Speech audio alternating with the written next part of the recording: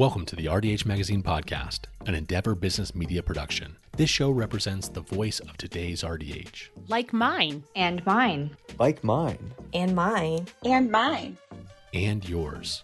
Join us each Tuesday and Thursday as we explore trending topics and go behind the scenes and into the minds of our amazing writers and friends. And now, here's the latest episode of In Case You Missed It. This article is titled, Titanium Dioxide in Toothpaste. Should Dental Patients Be Warned? It was published February 27th, 2023, and was written by Melissa Van Witzenberg. Titanium dioxide is one of the last ingredients listed on a box of a toothpaste. But does that make it inconsequential? In recent months, this little-known but frequently used inorganic compound has been creating quite a stir internationally. In May 2021, the European Food Safety Authority, EFSA, determined that titanium dioxide was no longer safe for human consumption due to carcinogenic risk factors and was officially banned after August 7, 2022. Meanwhile, in the U.S., the Food and Drug Administration allows titanium dioxide to be in toothpaste and also in many common food and cosmetic products. Why don't the two agency views align? The U.S. tends to take a more reactive stance with a federalized approach to food safety, while the European Union is far stricter, requiring evidence that proves safety before full approval is granted. What is titanium dioxide? Titanium is a metal found in sand, ore, and soil that naturally interacts with oxygen to form a fine white powder, titanium dioxide, also known as E171. This inorganic compound has been found in many products throughout American kitchens and bathrooms for more than a century. The primary purpose of titanium dioxide is for pigmentation due to the compound's excellent light scattering property in applications that require white opacity and brightness. Approximately 98% of all titanium dioxide produced is used for white pigmentation, including in food items such as candy, pastries, coffee creamers, and sauces. Secondary uses include toothpaste, lipstick, and cosmetics. The most well-known application of nanoscale titanium dioxide is in sunscreen due to its efficient ultraviolet absorption. The research supporting its use or discontinuation is murky. Complicating discussion around it is the differing views and regulations by the EFSA and the FDA.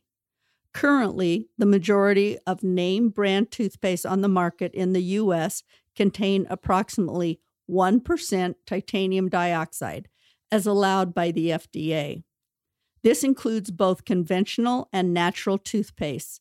In the EU, the EFSA is concerned that the cumulative effects of that amount of titanium dioxide on the body can't be determined, and the inability to prove its safety has resulted in its ban there.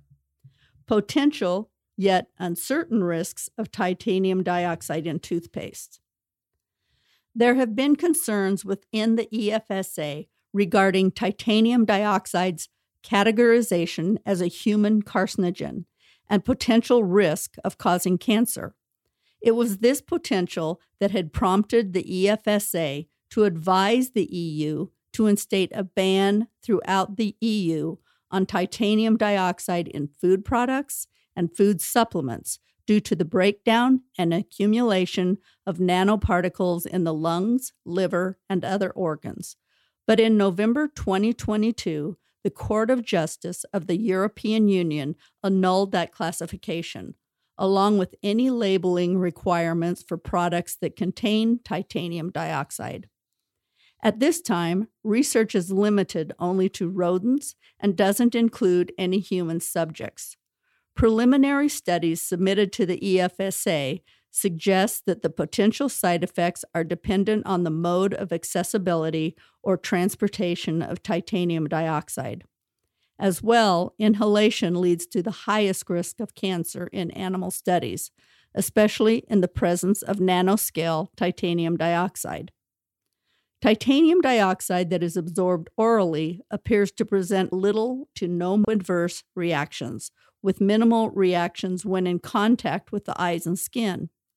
In the U.S., there are no acceptable daily intake limits for titanium dioxide, but products for consumption or absorption are limited by the FDA to no more than 1% titanium dioxide.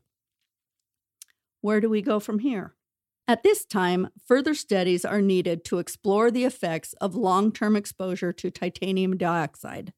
But according to the current standards in the U.S., preliminary studies suggest that the risks of exposure to 1% or less of titanium dioxide in toothpaste are low. A major factor in the lower risk is due to the expectoration of toothpaste, which decreases the risk of ingestion. However, if a patient has concern about this ingredient or risk of ingestion, talk to them about products that better meet their needs. Until there's a universal approach about titanium dioxide in toothpaste, dental care professionals should continue to tailor product recommendations that suit patients' comfort levels or needs. Thank you for listening to this episode of the RDH Magazine podcast. We hope you enjoyed this article. Hit that subscribe button and join us next Tuesday to hear another article from our inspired writing team.